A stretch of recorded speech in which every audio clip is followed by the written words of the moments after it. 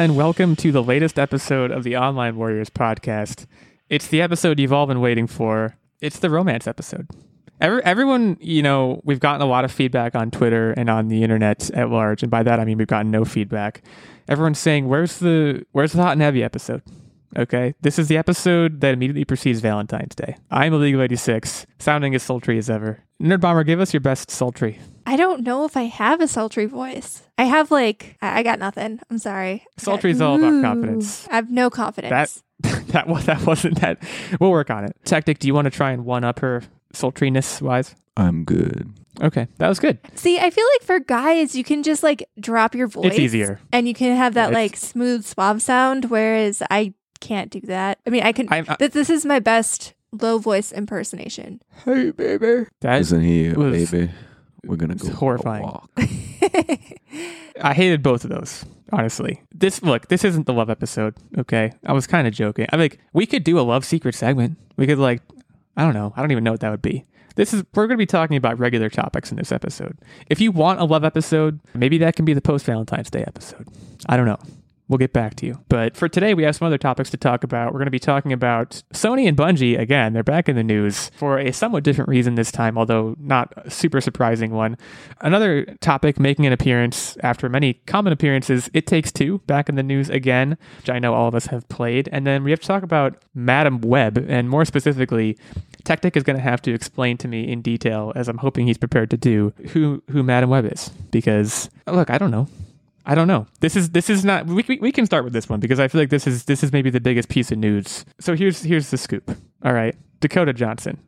You guys all know Dakota Johnson. Why do you know Dakota Johnson? 50 Shades of Grey. Is there another reason for me to know who Dakota Johnson is? Let's start with that. She's done several movies, but she was in that movie with Shia LaBeouf, Peanut Butter Falcon, which was that's a good movie. Good. Is she the one who's related to Mick Jagger? Or am I thinking of somebody else? No, she's not related to Mick Jagger. Hold on. I got this. Okay, so she is related to Melanie Griffith and Don Johnson. Don Johnson. He was the guy from Knives Out. That's a good movie. Anyways, Dakota Johnson will be playing Madam Web.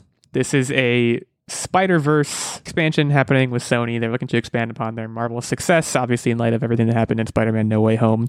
Hint, hint, see our secret segment for kind of a spoiler cast about that from last month. What I'm excited about, what I want to make specific mention of, S.J. Clarkson attached to direct. Now, listing off some of her accolades, previous screen credits, Heroes, which, at least for the first couple seasons, was a great show. Fell off the wagon with that show, but the first 2 seasons were awesome. Dexter, you guys all know how I feel about Dexter. The Defenders and Jessica Jones give her some Marvel kind of flavor. And then, most importantly, the show that I'm watching right now, I talked about it last week, Succession. Succession's still good. By the way, spoiler alert for my What Are You Up To Wednesday. Obviously, a great pedigree there. Screenplay has already been written. So, Madam Web, a.k.a. Cassandra Webb. I'm confused because I have an article in front of me here from IGN. She is apparently an elderly woman. Now, I don't know how old Dakota Johnson is. She's not that old. Elderly woman does not come to mind at all. Even the IGN article says that most likely she's not going to be playing the role of the elderly woman. She's going to be playing the role of Julia Carpenter, who, when Madam Web, the original, is killed off, her powers and abilities get transferred over to Julia Carpenter. So that's what IGN's theory is. And to me, it seems pretty spot on. I mean, it just doesn't make sense for her to play this elderly woman, and most of her arc with the way that whole universe is heading is based upon younger people. Am I alone in kind of wishing, though, that no offense to Dakota Johnson, but I would have loved to see Meryl Streep, baby. Yeah, Meryl Streep just donning a freaking Spider-Man costume and being in the MCU. See, but if they're going to do that, they should do not Madam Web, but rather Aunt May as when Aunt May, the universe that she became Spider-Man. Sally Field as Spider-Man. Give it to her me. Time to shine. I would take that. Sally Field's a good actress. So Julia Carpenter, apparently initially known as the first Spider-Woman. So I guess my read on this, well, there's something even more important about the fact that she's Julia Carpenter. So Madam Web dies by the hands of Anna Kravinoff. And if you think, spoiler alert, this is just Tactic's theories that are generally spot. This is comic lore. Yeah, go on. What that does is that opens up that world to be introduced into Kraven the Hunter.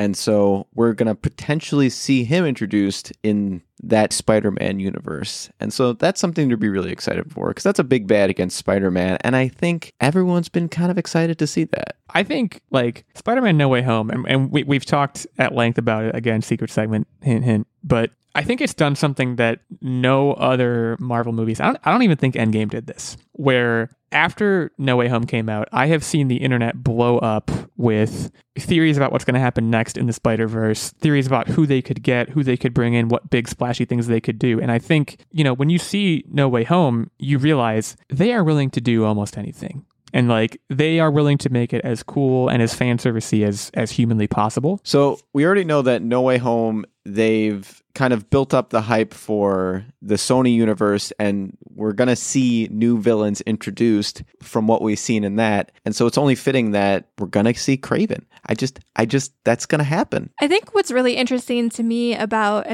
not necessarily specifically this movie, but the fact that it does exist and No Way Home kind of spawning this whole other Spider-Verse is, we've had this interconnected MCU for, it feels like a decade now, with all of these different characters coming and going.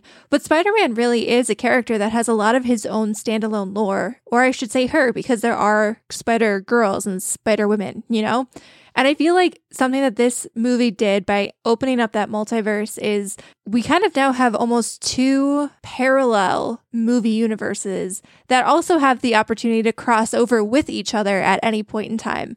Like this could easily be a branch, Now I'm thinking about timelines and kind of thinking about Loki, how they always had like branching timelines. Like this is kind of now branched off. You have an entire Spider-Man CU, like anything can happen. It doesn't even have to be related to the Avengers. Sony now has a money-making juggernaut potentially on their hands, and they could work with Marvel to introduce them into the Marvel universe. But I don't know how much, I don't know if the Marvel Cinematic Universe has a ton of legs left. And people might be upset at me for saying this, but the TV shows on Disney Plus, they were pretty successful, like stuff like Hawkeye, I think did a really good job of introducing the next generation of characters. But there's still, I feel like there's something lacking, especially when you compare it to the first wave of Avengers, if you will. I feel like they're going to have to work harder to get us invested in this group of characters. It's not the first time, right? They had the benefit, and granted, it was the first time, quote unquote, for 15 movies, but it was the first time they were doing it. And it came to this culmination with Endgame, and we kind of said, okay, that's the gist of what they were doing. They executed it super well, and that was awesome. And a lot of us, I don't even think, asked what's next. I think a lot of us were like, that's good. Feel free to keep going. But I think we all reserved the right to kind of get off the train, so to speak. And so it is interesting seeing what the Spider-Verse, the Spider-Man Cinematic Universe, whatever you want to call it, they're maybe trying to do the same thing. Yeah, it could be its whole new train. Right. And I guess, we've seen DC repeatedly fumble the ball. So to be able to see a company that's not Disney do this successfully, I think would be very cool. What I want is a gritty journalism tale about J. Jonah. That's what I want J.K. Simmons headlining a drama in the Spider-Man universe. I said it.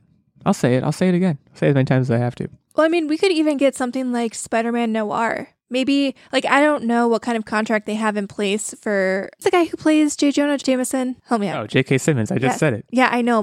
It went in one ear and then I was gone. I don't know what kind of contract they have with J.K. Simmons, but if they don't have him or the ability to bring him in a feature role, Spider-Man Noir could be a super cool movie. And they kind of touched on that in Into the Spider-Verse, which was a animated movie. But imagine they could do a drama period piece type thing with that whole run of comic books, which would be super cool. Right. No. Yeah. I want to circle back to Madam Web real quick. Yeah, that is the news. So let's do that. It's a good idea. So the thing that's most interesting to me about this is the fact that the news is that they're introducing Julia Carpenter as Madam Web. I don't quite get that. I think it'd be better to introduce her as Spider-Woman, being Julia Carpenter, and ultimately that she becomes Madam Web. And the reason why I'm saying that is because the way in which Julia Carpenter got her powers was via, science experiment, and she became a test subject, kind of like Wolverine, where he was,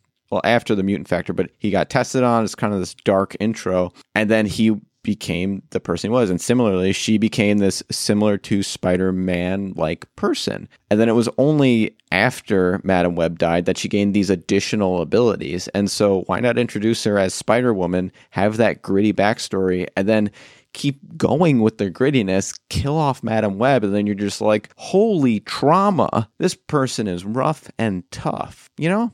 I feel like that would have been just better, but maybe they're just kind of getting little love kernels about what the story is, and that's what they might have latched on for the article. I think you're totally right that they're saying, yeah, she might enter the story as Spider-Woman, but she's going to exit it as this new, somewhat different, and therefore more exciting character of Madam Web.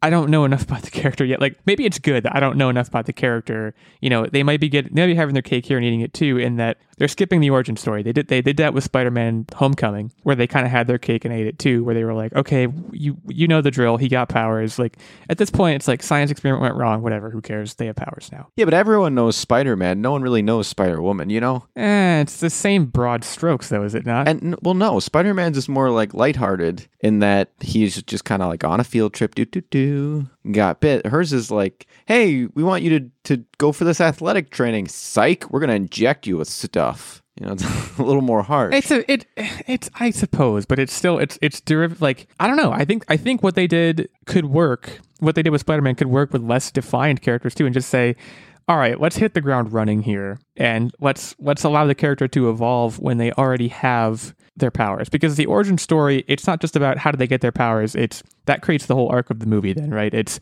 okay, they have these powers. How do they deal with them and become a true virtuous hero? Blah, blah, blah, whatever. Let's go beyond that a little bit. I think maybe the kind of thesis here, and I'm open to that. The fact that I don't know much about Madam Web maybe benefits this movie because there's some curiosity for me. But I do want to add one more wish list item to like the Spider-Man multiverse thing that's going on. Nerd Bomber, you said a term before. I believe you used the word period piece, and you were talking about Spider-Man Noir and all that. Mm-hmm. When you think about like Wonder Woman, even the first Captain America, which I initially did not like, but really has grown on me. Boo. Superheroes in like the 1940s are freaking cool, man. I said it's all like the pre-technology stuff. It makes it a little bit more compelling because I feel like now you can pull a Batman. You know, there's so much technology and weaponry and defense I talked systems. about this on the show. I could become Batman if I wanted. Right, to. like if you had enough money, you could now make yourself, like you could Tony Stark it or Batman it, and you can make yourself a superhero. But back then, you couldn't. Like that technology wasn't available. So it genuinely did come down to they had superpowers. So what did they do with that? Imagine Spider-Man swinging around on skyscrapers that are like in the process of being built. Like, you know that picture with the guy sitting on the beam eating lunch and it's terrifying, that famous photo? Mm-hmm. Put him up there. Like, I think there's so many cool things you can do with that era of time, even like the 1950s. I mean, if you want to avoid World War II, fine. So is this saying you guys are very anti the whole 2099 Marvel comics? I'm okay with that too. I just like to make a story about, it's present day Spider-Man. It's just like, you know what I think would be I get awesome? It's cool, but it's not as cool as what it could be. This has no basis in comic book anything. But you know how now I've been seeing like more trailers for the Batman. I think there was a trailer in something I just watched. Maybe I was watching. Very the Olympics. excited about that, by the way. I'm going to be seeing that very soon after it comes out. Stay tuned, everybody. But like having that darker serial killer vibe, and I don't know if they would ever do this with the Spider-Man character because, as Tactic said, like it's supposed to be, I guess, a little bit more light. But it's like quippy. Yeah, it's supposed to be quippy. Imagine, I don't know if you guys are familiar with The Devil in the White City. This is actually yeah. It's going to be now a Keanu Reeves movie. I think it's a movie or maybe a series adaptation on Hulu. But it was originally Leo, right? Might have been. Is he off that now? I think it was originally Leo. Okay. But essentially what happened, this is like a true story. So in the Chicago World Fair of 1893, and this is like in the midst of them building all of the skyscrapers and stuff in Chicago, because I read this book back in the day. There was actually like a real life serial killer who basically took advantage of the fact that the World Fair was there and there was a lot of people coming in and out and a lot of quote unquote lost people who wouldn't be noticed if they went missing.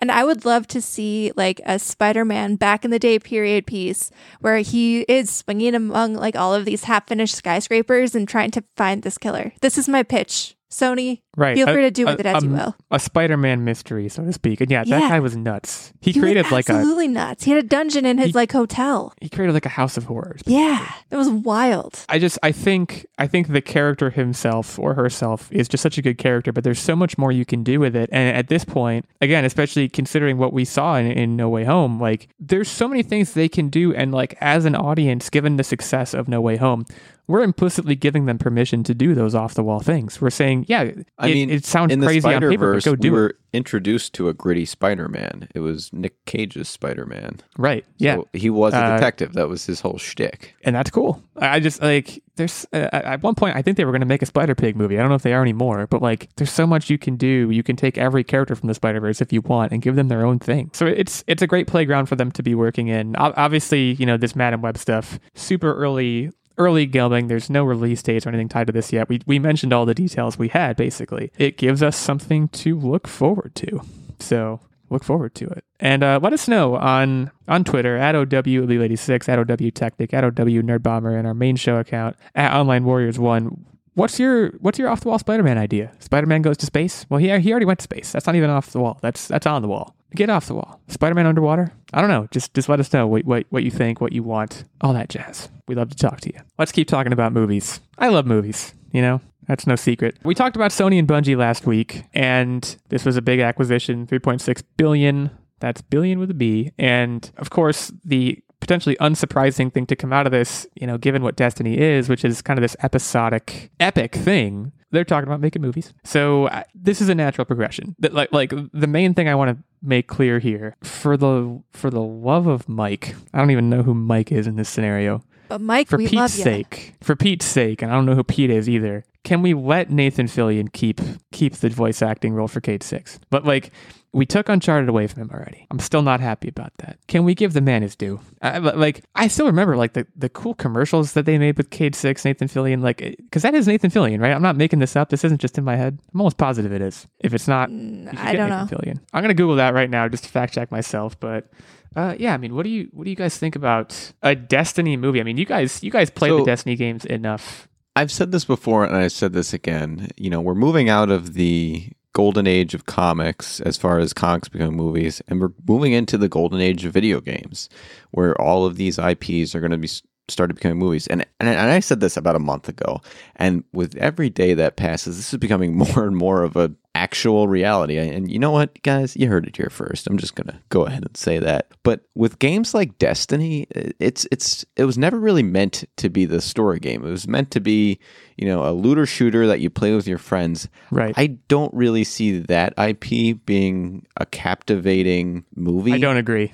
I don't agree either. I do not agree at all. Well, then we got different things out of it. The reason why, so when we played the beta test for Destiny, and I remember this very vividly, we were all still writing for the website nerdbomber.com. Stole my name from that. Shout out to nerdbomber.com. Can people still go there? Is it gone? No, it's gone into the ether of the universe.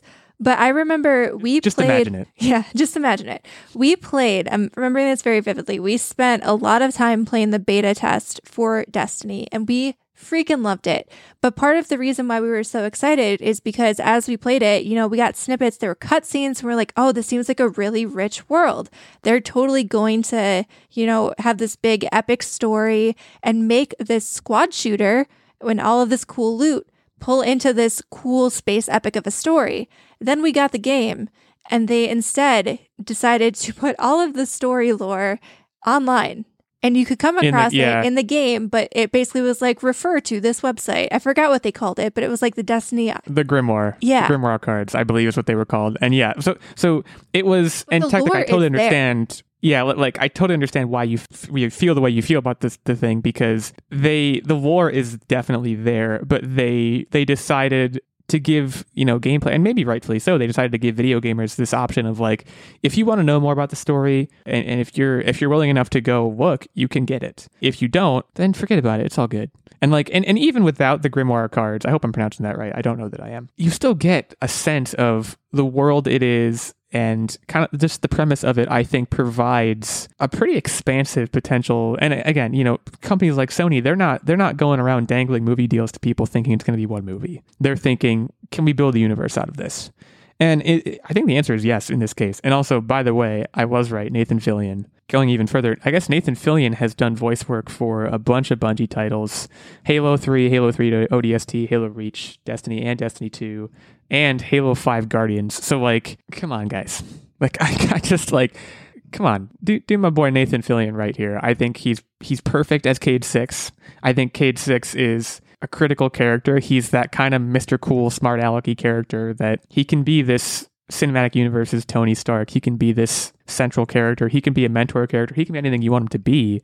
But I think the voice talent of Nathan Fillion is going to bring that home. Hear me out. Yeah. And maybe this goes hand in hand because we're talking about Nathan Fillion, and I feel like he is best known for his TV roles more so than any movies. But I can't help but feel like making this into a movie is a missed opportunity, because especially when I think of like a space epic or a sci-fi epic, unless you're committing Mandalorian. Yeah, unless you're committing to like a 2 to 3 hour movie in the vein of Lord of the Rings, you're not going to be able to do any movie or any property with this much expansive lore. And especially like it's got 2 games and handfuls of DLCs worth of lore at this point. You're not going to do it justice with just a movie.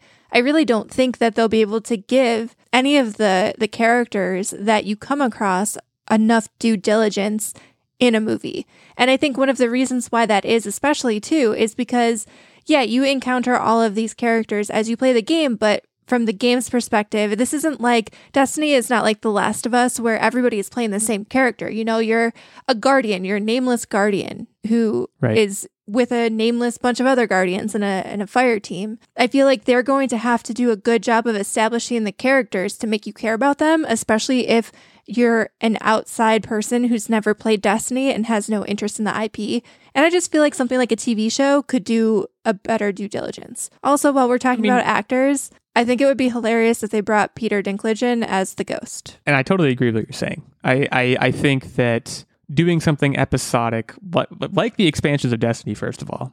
Expansions of Destiny are typically centered around a much smaller story that gives you more raids to go on and things like that. The story itself could probably fit into an episode of television. Mm-hmm. And it lays out very simply in the sense of, okay, there's this team of Guardians. In this episode, they're going to X place to fight Y thing. In the next episode, they're going to Z place to fight A. Like, it should lay out very easily. It should, and to make another Nathan Fillion connection, you can Firefly this very easily. Mm-hmm.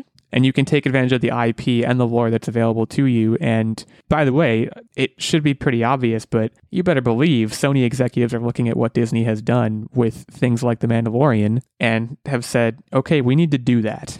And you know, look what's happening with Halo now. Halo's getting its own television show. Tactic was totally right. This is where things are heading, and it's a natural progression. I do hope. I think this article is actually pretty indeterminate as far as whether it's going to be movies or TV. The headline says movies, but it is open-ended as far as what these quote-unquote multimedia projects could be. But do we know, like, does Sony have a deal with a specific streaming service? Because they don't have their own. Like, I thought for a little bit they tried to do Crackle. That's a good question. And I don't think that worked. But I don't know who they have a streaming rights deal with. I remember that when I tried to stream the second Spider-Man before seeing No Way Home, I had a heck of a time. Like, you couldn't find it anywhere. I think they may just be in the void right now. For all we know, this is maybe they're throwing their weight behind this property to say, okay, we have a new streaming service coming and this is going to headline it, you know. But that's a really good question that I don't right now know the answer to. But yeah, this falls into, again, that kind of critical space where you want to give it the production value that a movie would give you, but you also want to give it the longevity that a show would give you. And Mandalorian just gives you both of those things, and it does so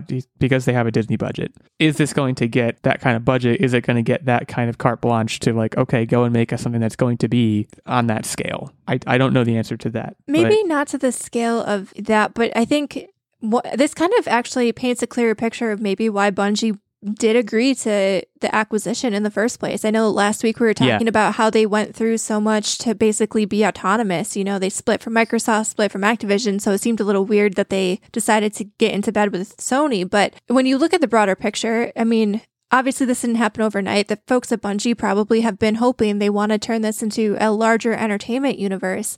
And who better than the studio that brought one of entertainment's biggest grossing movies of literally all time to the screens just in the last month. Yeah, and the other thing that this is going to drive is, so we're only talking about Destiny here, right? But what this is really also going to drive is the next game decision that they make on the next IP that's going to be new that they create is going to be one that they can port in both movies and gameplay. Yeah, for sure. So last year, actually, Bungie began hiring for a development role to quote unquote drive projects that extend the Destiny franchise into new categories, including TV, films, books, comics, and audio formats. So yeah, I'm sure this played into the sale. I'm sure Sony said, we want to buy you because you are clearly thinking about doing things that we can help you do. It's an I scratch your back, you scratch mine situation. And that's probably part of why the deal went down. But this has a lot of promise to me. I'll need to learn more about the lore because, again, the lore, I remember thinking, wow, this has a lot of depth, but when you're playing the game, when you're doing what the game wants you to do, it goes by you. That was always why it was so weird to me. And I'm someone who loves game lore. I'm playing a game, and I'll talk about this later, but I stop and literally read everything. And to me, it broke flow. Like, you have to make sure that your game lore, what is compelling about it is that it like works in with your style of gameplay. And if you wanted to read anything about the lore, you'd have to stop and pause your mission and tell all of your squad mates, hey man, wait, let me just go check out this Grimoire card real quick. I'll be back. And like that, so no one's going to do that. I'm about to make you very happy. Do you know what game does that very well? What does? Mass Effect? Mass Effect. Spoiler alert for my What Are You Up To Wednesday. But the way it works, that lore, that deeper lore into the gameplay, basically, if you have a question about what something means, if a character says, oh, we have to go to Bleep Blorp to do Bloop Blop, and you're like, what's Bleep Blorp or what's Bloop Blop? You can ask immediately. And for someone like me who has no freaking idea, obviously that's amazing. Another, I think, critical bullet point here that we haven't mentioned, and what might be critical to where this goes, is the Uncharted movie. This comes out, I think it comes out this Friday. I'd have to look, but I think the future of this project and all Sony video game based projects hinges very strongly on how that movie does. And I honestly don't know how it's going to do. I'm going to Google right now if there's any reviews out for it yet. I don't think there are, but yeah, that's obviously critical. Rotten Tomatoes, yeah, nothing's out yet. But yes, it does come out. No, it comes out 2 weeks, February 18th. So we have a little bit longer to wait for that. But yeah, lots to think about, but Destiny's a huge property. Sony is a huge studio. You know, you get the idea. So we're going to roll on here. We're going to roll into a break before we come back to talk about It Takes Two. But before we roll into the break, of course, I want to break out a shout out for our good friend, Mr. Steven Keller. Steven is a night level supporter on our Patreon. He sits with us at our square table or rectangular table. He gives us weekly input into the game segment, which I am hosting this week. And he also gets this shout out and, of course, the occasional guest spot, which for him is coming up. So you want to be like Steven. You want to be supporting us at our highest level on Patreon. You want to get access to all those sweet perks, which also include, of course, access to our monthly secret segment and vlog. But there's also a Squire level of support, which gets you access to the monthly secret segment and vlog. And there's a page level, which gets you access to the monthly secret segment. All of these levels are important to help us keep the lights on, keep the mics on, keep the show running. We appreciate Steven's support. We appreciate everyone's support that we've gotten over the years. And for more of the details on how to give back to the show, if you're listening for the first time and like it, or if you've been listening for a long time and like it, you can head over to patreon.com/onlinewarriorspodcast. Check us out there. Thanks again to Steven. We're going to take a short break for an ad read, and then we're going to come back and talk about It Takes Two. Do your feet hurt when walking around outside? Do you find asphalt to be too hot? Well, this episode is brought to you by Shoes. Keep your gross feet out of sight and protected. They come in slip-on, tie-on, and Velcro styles. You can get Shoes at many vendors with promo code CODEZFAKE. That's CODEZFAKE. And remember, folks, no shoes, no shirt, no service.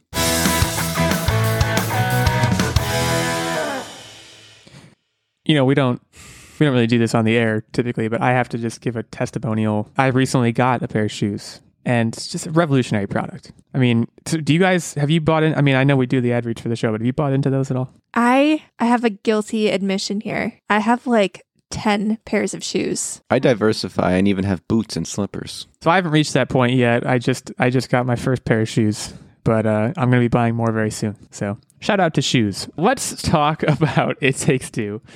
We talked about It Takes Two a lot. We talked about Joseph Fares, I never pronounced it right. We've all played this game to some extent. I did not wind up finishing this game. This game, I started playing this game during a very transitional period in my life. More on that later, actually. But it was a very imaginatively captivating game is what I will call it. So it, of course, comes as no surprise, and in keeping with the theme of today's episode, which I think is make things into movies. Hazelight Studios is teaming with DJ2 Entertainment to adapt It Takes Two for, again, it leaves it open-ended here. Film and television is what it says. So we don't know which it'll be, actually. Now, I want to preface this by saying I do plan on finishing this game at some point. You should. It was a fantastic game. Any spoilers should be avoided. I'm just going to say they're terrible parents. That's all I'm going to say. But I mean, that's kind of clear from the jump, isn't it? That's the whole point. They're bad parents. So they wind up, and this is not a spoiler, this is the premise of the game. They're bad parents. And so something, I don't even remember what, turns them into little borrower-like people. Remember that movie, The Borrowers? Sorry, I just pulled that reference out of nowhere. Remember The Borrowers? Remember that? Like the little mice? The Bower? No. Oh my gosh, you guys I can't don't even say the word, the Bower. Wow. No, it's the Borrowers. This movie, boy, you guys should watch this movie. They're little people. They're a 4-inch tall family. I looked it up on Wikipedia. I'm not just spitting this out. 4-inch tall family of borrowers who live among humans and co-op their possessions. So like they're eating dinner at a table, but the table is like a spool. You know, like it's one of those things. I believe Tom Felton was in this movie. Yeah, he was. Really? Draco Malfoy. This was before Harry Potter happened. He was in this movie. Came out in 1998. It's little people. So that's what the connection is. You should watch this movie. It's an hour and a half long, and it got a 73% on Rotten Tomatoes. Super low impact. Probably on Disney Plus. I feel like this is a Disney movie, though I don't know that for sure. Anyways, It Takes Two. Sorry, that was a huge digression. I feel like this makes sense. Yeah, this could be a really good family movie. I think maybe they'd have to tone down. I think. And I don't want to spoil it, but there is one specific the divorce stuff. I mean, it's all. Well, no, that's not even the there's mortifying a specific scene that's absolutely like mortifying, and I don't want to spoil it, but pretty much universally, when you everybody get to the elephant, you'll know. Is it like sex stuff? When you get to the elephant, you'll know. Yeah, I'm not gonna spoil it, but like universally across the board, like it's an interesting thing to experience, and it's very like I don't know, it's unsettling. Is it just when you get to the elephant, you'll know. That's all we're gonna say. Is it a sex thing? Just tell me. Yeah, come on, I can handle it. It is. I'm not gonna. We're just trying to build hype for the game, really. You don't need to get specific. I just now that I know it's a sex thing, yeah, I'll be able to sleep at night. I guess I don't know. Anyway, go on. Toning down that scene aside, I think this would make a really good family movie in the vein of like Honey, I Shrunk the Kids, where it is a really realistic look at what maybe parents are going through in a divorce. I've never gone through a divorce, so I guess I can't speak to that. Knock on wood. But I think, grief. Sorry. With the setting and all of the amazing set pieces that this game takes you through, like, yeah, a lot of the charm of this game was for sure the creativity and the uniqueness of how they implemented co-op play. And the fact that as you progress through the game, the gameplay evolved and you never felt like you were doing the same things back to back. It always kind of changed up how you and your partner had to communicate working through the game. But the actual like set pieces of the game themselves were also really incredible. And I know I'm saying set pieces a lot, but they really were. You're going through a garage in Honey, I Shrunk the Kids fashion. You're going through a tree fighting squirrels who are dressed as commandos. You're in a snow globe at one point. It's just, there's a lot of really cool things that they could do to turn this into a movie or a TV show. I'm going to use a word here, whimsical. Yes. Is that a fair, can I use that word? Very whimsical. And I think the big thing for me, and Tactic, I don't know if you would agree, and this is also going to be a little bit of a plug for one of our old episodes, but I think you have to keep the voice acting the same. If you're going to have it, obviously, like a not live action sort of movie, right, I think you have to keep the voice acting the same, because I think the voice cast for this game nailed it. They were absolutely incredible. The emotions that they were able to invoke and the earnestness with which, they had chemistry with each other, and you could tell in their voice acting abilities and how that came across in the game. And I think you need to preserve that energy, and I think that would be a very key component, to which I will say one of the voice actors, Joseph Balderrama, was actually great enough to come on our show for an interview, and you can find that on our website, onlinewarriorspodcast.com, under the interviews tab. And he was super great to talk to. And I mean, his passion for the game was super evident. He played Cody, the main character. And it just, man, like I said, you got to keep the voice acting the same, in my opinion, if this is like a CGI movie. Right. I think as a family film, like, yeah, take out the elephant scene. Okay, I don't even know what it is, but I'm sure they're talking about that in boardrooms right away. They're like, all right, we got to take out the elephant scene and make this into a family-friendly romp that's going to go bananas at the box office. We need more movies like that. I will go out on a limb and say that. Like, as far as like what kind of animation this will be, I want something that's not Pixar, it's not Disney Animation Studios. I want like honestly, I think both of the renowned Joseph Fares games should be movie potential, because A Way Out was also very cinematic in the way it was done, and I tell you, that team is just they're doing good things, and they're all about co-ops. That's the other thing I wanted to mention is, do they TVify this and use a rotating perspective? I'm wondering if they're thinking at all about, okay, this is primarily a co-op experience. We want that to shine through even in on-screen form. How else would they accomplish that, I guess, is an open question that I'm not necessarily right now expecting an answer to, but I don't know if they do. I almost wonder if you take the cutscenes as is, and then you just take the missions, the story missions, and condense them. Make them set pieces. Yeah. Make them into set pieces. Yeah, no, I think this is one of those topics where we're kind of all in agreement that this is a good idea, and it's just a matter of it happening. Is that fair to say? It's a good idea, then some. Right. What the sum is, I suppose we will find out. This is another one, all the things we talked about today are real early going things. DJ2, by the way, DJ2 Entertainment, they recently did the Sonic the Hedgehog films. They also did the Tomb Raider anime series on Netflix, and they're currently developing a show based on Disco Elysium and a film based on Sleeping Dogs, which I played the demo for way back. They're turning Disco Elysium into a show? How did I miss that? That's what it says. Yeah, I don't know. I mean, clearly this is their thing. And, with Sonic, I didn't know they were involved in Sonic. I'm not sure if it's the same Sonic movies that I'm thinking of, but if they are, wow, they're doing a good job. So shout out to them. They're doing some great work for all of us gamer heads out there who also like going to the movies. So DJ2 Entertainment. So that brings us now to the moment we've all been waiting for, the moment that Nerd Bomber's been waiting for the Mass Effect debrief. I don't know, 10 years? How long has this been in the works? I feel like at least it's been a decade. Yeah, it's like, when did I meet you? It was, I can back this out. I met you a little over a decade ago, but we didn't become friends, really like friends like this until, probably like 2012, 2013. So we're talking about 10 years, guys. This has been a 10-year incubation. I mean, this is exciting stuff. Like, okay. Probably one of the first conversations that we had, I was like, hey, my name is Nerd Bomber. Have you played Mass Effect? Yeah, the first conversation she has with everybody.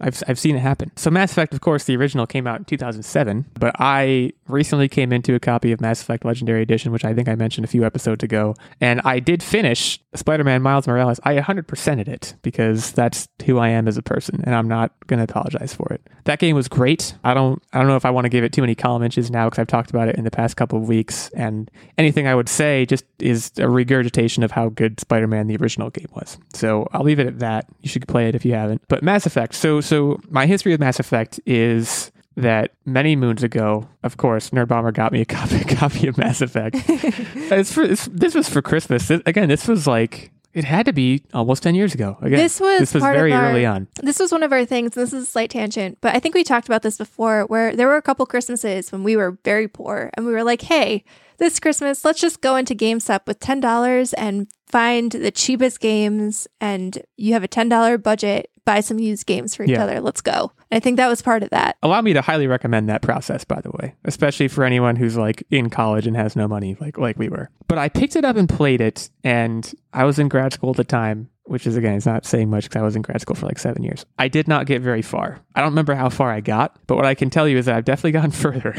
after playing it for basically one weekend. Started it this past Saturday, I think, and I played it both weekend days pretty extensively. And it lasted more than like an hour. I'm already impressed. Let me walk you through my current difficulty. Okay, so I've established, I think, my full crew. So I've gotten a hold of the Krogan. I've gotten a hold of Garrus Vakarian. I've gotten a hold of the girl whose name I cannot remember because it's very complicated. Tali? I thought it was Ashley. Tali. No, Ashley. Yeah, I also have Ashley, and Caden just he's a package deal. He kind of comes for free. But the game starts, and you have this mission that a thing happens. I don't need to get into specifics, and then you go to the Citadel as like a debrief. And my sense is you're not supposed to be there very long. But here's the thing: Did you explore every inch? When you're walking around the Citadel, you could be walking anywhere. And by the way, you're running. You're never walking because what the heck? You could be running around anywhere, and every single room in the Citadel, every single walkway, every single cavity of that place has a person there who's like, Commander Shepard, hey, over here. And you go and talk to them, and they're like, hey, do this thing for me. And I'm like, I have to. And so that's been like, I've probably put in something close to 5 hours or something into this game already, 4 or 5 hours, somewhere in that area. And I've spent so much time, and I would say I'm enjoying it still, but I just today got off the Citadel. Like I just finally was like, all right, I gotta start breaking some eggs to make some omelets here. Like I'm just like running around, like I'm doing favors for the consort, and I'm scanning keepers, I'm doing all this stuff, and I'm working out tiny disputes between Citadel dwellers instead of saving the galaxy or whatever I'm supposed to be doing. So I finally got to Pharos. I'm starting on Pharos. I had 3 choices, and I'm just going to start ping-ponging around now. I have 1,600 side missions already to do, and you better believe I'm going to Are you going to try to 100% this game? I'm going to, we'll see. I don't know if I have the stamina. It's clear immediately that that would be very hard to do. But I just said I did it in Miles Morales. That's the kind of person that I am. So it's going to be hard for me. I'm going to have to work through that, I guess, is my point. But I think as a gamer, I've evolved significantly since I last tried to play Mass Effect. The upgrade system, which at the time seemed daunting to me and boring to me and all these other unpleasant adjectives to me, now I think flows very nicely. It presents a progression for me that I think I can get something out of. I may wind up eventually setting my squad members to auto update or whatever, because it's a lot. Right now I'm doing everything. And there's, even as not far into the game as I've gotten, there's satisfaction associated with that. I was surprised. The last thing I want to mention because I know I'm taking a lot of time, we can move on. But I mean, you could take literally an hour, and I would be so happy to hear you talk about Mass Effect. I don't want to get too far into the nuts and bolts, but right away, you have to go do some mission at this bar at the Citadel to there's this crime lord there. You have to you kill him. Spoiler alert. You wind up killing him, or rather the Krogan winds up killing him. But I'm in this firefight with Garrus as one of my boys. And he's a CSEC guy. He should be pretty good, right? He dies. And my understanding was when a character dies, they're dead. Not so, because he's cool. He's still with me, but he was clearly laying on the ground dead. And I freaked out because I was like, oh man, I liked him. And I just, in this stupid little side mission thing that was the first mission of the game. No, when they kill off characters, it's 100% story driven. So it's cinematic. In the first one, I never lost a character because my Paragon was just through the roof. I had 100% my Paragon. So everybody lived, but someone on this podcast lost the Krogan. That's brutal. It was devastating. I'm not going to name names, but it was hilarious for me to watch and hold it over her head for forever. Yeah, I will say when you permanently lose a character, they make it very clear, and you won't. Yeah. It's not always easy to tell when you will actually make that decision, but it's not going to be they die in battle and you're done. It's going to be a very cinematic. I gotcha. Okay. Which, by the way, it was kind of cheap because the way that I had 100% Paragon was there's this planet with monkeys on it, and I guess I found a glitch where every time I just picked up a monkey, it would just get Paragon points +1, but the monkey was stuck, so it was just +1 +1 +1 +1 +1. So it was just fully maxed out. I got the achievement and everything. It was great. I wish that I was the kind of person that could have a conversation with an NPC and look at the dialogue options and be able to separate myself from the idea of getting Paragon or Renegade points, whatever the other one's called, and be able to just answer naturally the way that I would answer. I'm having a hard time with right now I have what I will say is I have points in both. I think I'm slightly more Paragon, but I will usually in a conversation, I will angle towards I'm going to be a nice person. But then occasionally I get impatient with someone, and there's in every conversation you have with someone, by the way, there's always at least once in the conversation, there's an option for Captain Shepard or to just say screw you. Just be I'm done with you. And I think that's great but I almost never take that route. But I will get snarky with people when they give me a hard time occasionally when I feel like it was what I would actually do. Like you're making this constant assessment of like, would I actually say this? Which is cool. And then, like I said, if someone says, oh, the Geth are X and Y, I'm like, I don't know anything about the Geth. And it's like, learn more about the Geth. And I'm like, yeah, sure, I'll do that. It's a much more natural way that they work it into conversation. It's pretty cool. It's actually interesting that you had said that you try to say the character how that you would do it. But an old friend of ours, Firestorm, you remember his I do. name. He had told me what he does, and I've adopted that since. Where he right when he starts a game, he says, "Okay, this is this character. This is going to be their backstory, and every single decision is going to be based on that fictional character." So now I have characters that aren't me, so to speak. They're whatever ties to that backstory that I have generated. And I think that's a fantastic way to play video games. I'm in your camp, Leo, where like I can't separate myself enough, so then I end up just like skewing nice, but also sometimes not that I'm not nice. Like I think I skew nice because I'm genuinely like I feel uncomfortable choosing the bad option. But like you said, like sometimes you just gotta say screw you because they're annoying. And there's always like the neutral option too of like you can just kind of answer affirmatively, but not like shower praise on somebody, and sometimes that also feels like the better option. But the thing about like the Paragon, like if you be nice to people, you get other dialogue options, and I'm like, I want those options. So it's for me, it's like that simple of like I want to be able to unlock more things to do, and this is a way of doing that. And also like if you're nice to people, they give you additional missions after you complete one, stuff like that. It makes a lot of sense. But it is funny, like going back to what you said, Tactic, about like, oh, you want to take a backstory and base the character around that. Based on what this character's backstory currently is, what I understand it is, he went through some horrific military mission, and I don't think like he probably wouldn't be that nice after that. Like if there was any political, nicest guy ever, right? If there were any political dealings he was involved with, I'd of course, if I was him, be like, no, to hell with you, to hell with this. You're not listening to me. Screw you. I'm going to take my ship and go home, like that kind of thing. So it is a little discordant. I would think. Hey, but like maybe he's one of those people where he experienced some kind of trauma and like bounced back the opposite way, where he's like, this is my second lease on life. Let's do this. Let's make it a positive impact here. It's possible. It's very fun. A specific conversation I remember is like after that first mission, spoiler alert, some guy just like immediately dies. It seems like Jenkins or something. He immediately dies, and you see him die, and there's nothing you can do about it.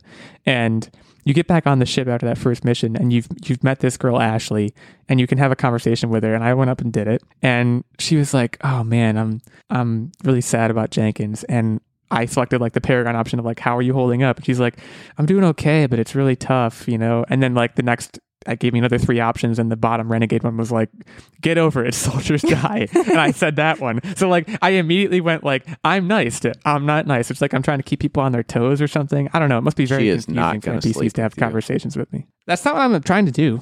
I'm just trying to be interesting. And I think I hit the mark there in that I was really nice to her. It was really comforting. And then I was like, you need to grow up. It was just like I remember thinking like, this is fun. So anyways, that's really all I have going on at this point. I'm still watching Succession, but there's not much to say there. But your overall enjoyment level, because I know after the first time you tried to play this, you were like, this game is not for me. It is never for me. I did not like it. I will not play it. Where would you say you fall on the enjoyment meter? So it's definitely for me. I still have, I would characterize them as mild concerns about the scale. Like, if I try to perfection my way through this game, it's gonna get away from me. There's no doubt about it. So I need to work through psychologically. Being able to pick and choose your side missions, I think, is a very key component to finishing the game, because you could easily make each of these installments like a 150-hour game.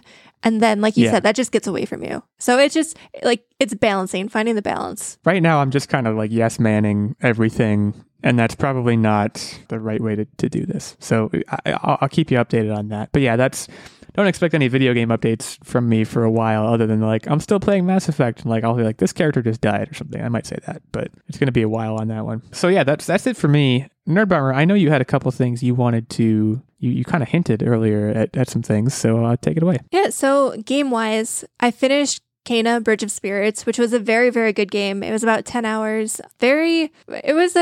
I would consider it very close to like a Zelda game or like a Breath of the Wild, where it's kind of like this vast, beautiful world littered with puzzles, but they still kind of direct you to like the missions that you have to do. Like you get 3 or 4 missions at a time, and then you just have to check them off your map to move forward. And I will say that the story was very, and I said this in my like mini tweet review. Very poignant. It was very heavily centered about grief and loss and how people can be trapped in, I think this is actually almost a direct quote, like a prison of their own grief. So considering how cute and kind of like pretty the atmosphere of the game was, I think the story was very heavy, but also like, I think very touching and important, I guess. So that was definitely a very good game, and I'm very glad that I played it. And then I did start playing Guardians of the Galaxy, which is actually Tactic's game that he got for Christmas, but he insisted that I play it because he's in Pokemon Land right now. I haven't even cracked it open myself yet, but I was so nice. I said, listen, he insisted. I was this like, is just build and dust. I want it to be played. And it's really, really good. Like, you play as Peter Quill, but obviously the Guardians of the Galaxy, like, you're a squad. You have teammates who have different abilities than you. Every person on the Guardians team has different strengths.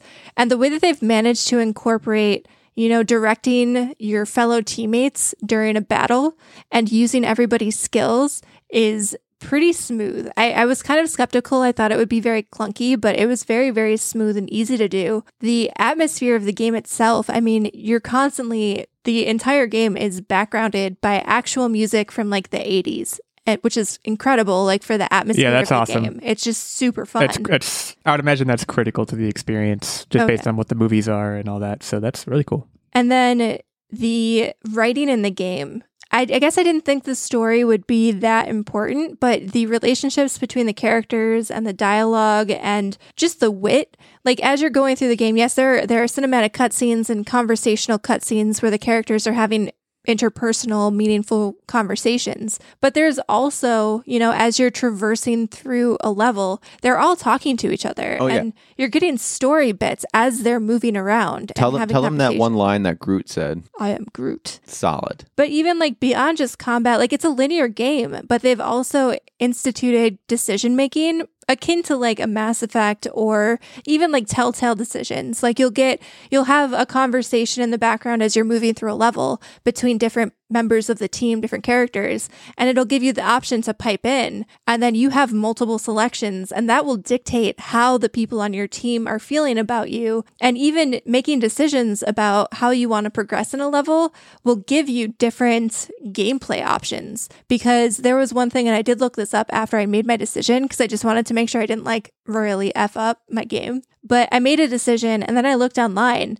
And if I would have made the opposite decision, my play experience for the rest of that mission would have been completely different. It would have been completely different enemies, completely different like tasks that I had to do. So I'm very, very surprised by this. You get a lot of replay value then if you want to go back and play it the other way. Mm-hmm. So I'm very pleasantly surprised. I'm absolutely having a blast. It's really, really great. I would definitely recommend. I'm about halfway through right now, because I looked up how many chapters there are. So I'm about halfway through in terms of chapter number. But I have been plowing through this game just because it's so darn fun. Really love it. And other than that, I think we watched Being the Ricardos, which made me sad. That's pretty much all I have to say about that. That made me really sad. That sounds sad. right. That sounds right. Lucille Ball was not a very happy woman. That was so sad. I love Aaron Sorkin, but I don't know if I have the stomach for that movie. That's kind of where I am with it. But yeah. Tactic, take us home here. Okay, so I have finished my drone build, and I will be posting a video shortly on the progress. I'm just waiting on exchanging one of my components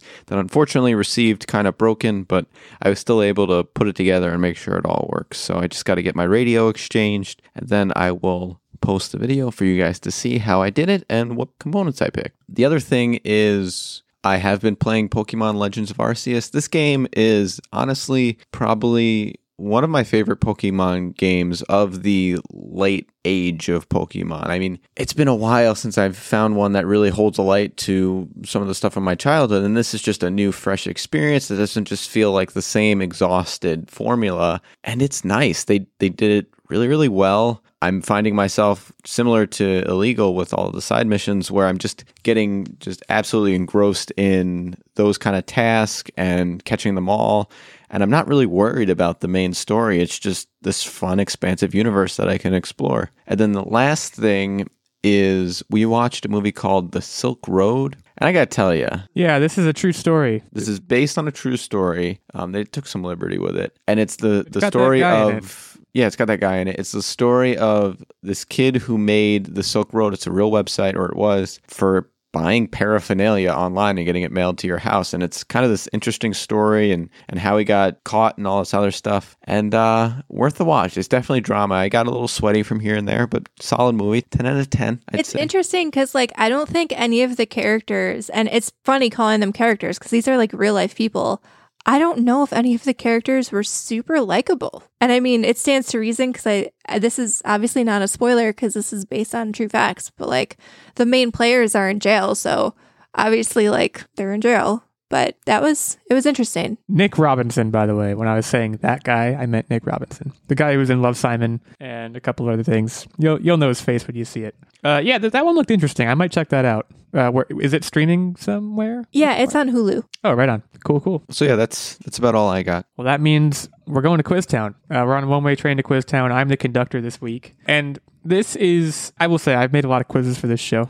The more you win, the more quizzes you make. That's kind of the way it goes. And this is definitely this is the easiest topic I've ever had to administer in terms of like finding questions and finding all these numerical facts about it. But first, update on the rankings. I'm at 3-0, Tactic at 1-2, Nerd Bomber at 1-2. So I'm the undisputed super champ at current time. But there's a lot of year left. Okay, I'm not getting big in my britches. I don't even wear britches. Hey, last britches? Year, they're not. Tactic brought it down to the wire, and we had counted him out back in like October. That is true. Certainly, no one should be counted out yet.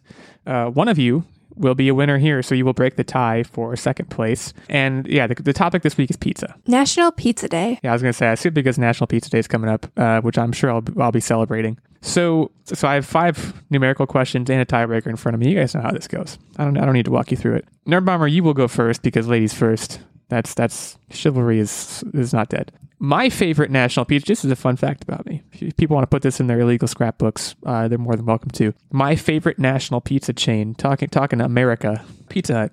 I love Pizza Hut so much. Oh, big time. Huge Pizza Hut guy. Pan pizza from Pizza Hut. Oh boy. If I have to do like fast food pizza, you'll find me at Papa John's. If I have to do fast food pizza, you'll find me intoxicated. Papa John's. Fair. Papa John's is actually my least favorite of the big 3. I like Domino's a lot too, but Pizza Hut's my one and only, baby. Have I ever told the Papa John's story and why I love Papa John's so much? I feel like you have. They decorated a pizza special for you, right? They drew a cat on the box. Yeah, you definitely have told that story. I don't know if you told it on the air, but I've heard that story a fair few times. How many Pizza Hut locations are there worldwide? Worldwide? Oh boy, Mr. Worldwide, we're going Pitbull. I'm going to say here. How many? 8,000. Tactic. I think it's a high number, but it's not as high as you think. So I'm going to say 1. Guys, Pizza Hut is good. Wait, what's your problem? I'm angry with both of you. 18,703. Okay, that's a statistic taken from 2020, so fairly current. It's so good. Shout out to Pizza Hut. Hey, I currently live in an area where there is no Pizza Hut, so that's why. So do I. It's very sad, but Pizza Hut this episode was sponsored by Shoes, but we're open to having other sponsors on, and we would welcome your support and any free pizza you have to provide. Also, if they want to do like a Book It competition, when I did live in an area with Pizza Hut as a kid, do you remember Book It? The best. Yeah. Of course. Read books. Read a book, get a free personal pan. That's a slice of life from my childhood right there. Nerd Bomber on the board. It is 1-0. How many? The rest of these questions are all very America driven. So I apologize to foreign listeners, but that's just the website I found that has all these facts was very focused on how it be in America. So I guess bear that in mind. How many slices of pizza are eaten each second in the United States? And Tactic, you of course will lead. He's bringing out his phone. Do we trust him? Walk us through your mentality here as you're doing the math. So at the very minimum, we know that there's 18,000 Pizza Huts in the world. We know there's 8 slices of pizza. Assuming that they're all diameter, we're going to ignore Sicilian style for a second. And you said per hour? Per minute. How many slices per minute? Jeez. No, sorry, per second. Per second. You're throwing me here. How many slices of pizza per second? 8,640,000. Okay, that seems like an absurd number, especially for just the United States. I'm not even going to try to sleuth this out. I'm going to say it's like 200 a second, because that seems Like per second. Come on. it's 350. Tactic. You went a little. Okay, little you guys hard there. You guys have not seen me eat pizza. Okay, I just wish I could see what you were doing on your calculator there. That would have been funny. You have to understand. Yeah. So that when I'm eating a pizza, we'll both be sitting down, and Nerdbomb will take her first bite, and then she'll look over at me, and my plate's clean. Done. Tactic, a lot of the questions that I have left are similar to that, so you need to get on your horse here. So 350 slices a second, about 21,000 per minute. So Nerd Bomber is it's 2-0. Here, Tactic, I'll throw you a bone here. This is a little bit of a different question. When was the first pizzeria opened in the United States? I'm looking for a year. When was the first pizzeria opened in the United States? 1885. I feel like it's earlier than that. When did we become a nation? Oh, jeez. You're right. Let's back this out. Go ahead. I want to hear the thought process. I It was don't. right after Plymouth Rock. It was right after. Well, I don't know when we became a nation. So Papa John's came up on his boat. Papa John Hancock. This is embarrassing. But keep talking. It's good. Okay, Good I'm gonna content. say 1805 because I feel like pizza was around and colonists wanted pizza. So Lombardi's Pizza in New York City was first opened in 1905. So Tactic, attaboy, you're on the board. I was actually In thinking of 1805. Lombardi's. What? I was actually thinking of them. I have their T-shirts as founded in 1905. Do you really? No. Oh, Boy, you had her going though. Okay, so Tactic's on the board. It's 2-1. It's anybody's game here. This is my favorite question on here. I'm just gonna throw that out there. What % of Americans eat pizza on a given day? And Nerd Bomber, you are first. Are you? No. Tactic, you're first. No, Nerd Bomber, no, you're it's first. me. I will say I'll go with 15%. That seems like a solid number. 16%. Oh, you jerk! You wasted What? 13%. You guys were both really, really close. I feel like Americans are Really way close. more into pizza. Well, you can back it out. I mean, 13%.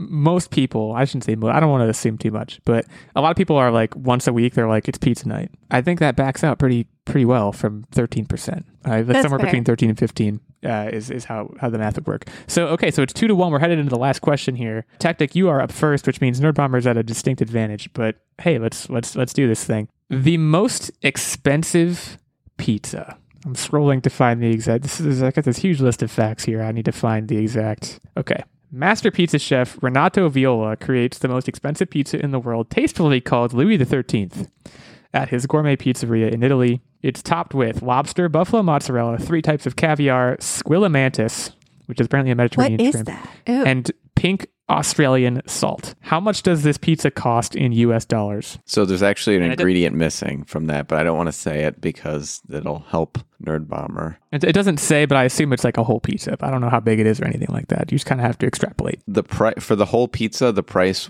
I believe, I want to say it was like $800. Is that your answer? No, I'm going to say $400 to give me some margin. You have no margin. 401, and I win. Wahaha! You guys are both, I mean, it's $12,000. So you guys were both way off. But Nerd Bomber, you were ahead anyway, so I'm not that upset. Yeah, it's $12,000. I watched faint of heart. I watched I want to say it was like a Mr. Beast thing. I want to, but I don't think that's correct. Or an Epic Mealtime thing. But one of them had it, and there's also gold paper that's put on it as well. Yeah, it's a common thing with rich people foods. My tiebreaker, by the way, world record for the largest pizza. I'm just going to tell you, 122 feet 8 inches in diameter. There's a picture of this thing on the website I'm on. It's pretty funny. You should look it up. Someone's like standing on the sidelines looking at it. It looks like they tried to make it on like a hockey rink or something. It's pretty funny. Nerd Bomber, congratulations. You moved to 2-2 on the year. Tactic 1-3. So look, the year is long. Tactic, I believe in you, but not next week, because next week I'll be playing and I'll be hopefully defeating you in combat. Hand-to-hand combat. That brings us, as ever, to the end of our episode for this week. We want to thank you all for joining us, sitting down with us, chatting with us for a while. Hit us up on Twitter. We mentioned our handles earlier in the episode. And I'll let Tactic take us out with a tech tip. Go ahead. So I'm always telling you guys to diversify your portfolio, and you guys look to me for investment advice. So I'm going to say invest in balloons. They're really, really good with inflation. Thanks for listening. See you next week.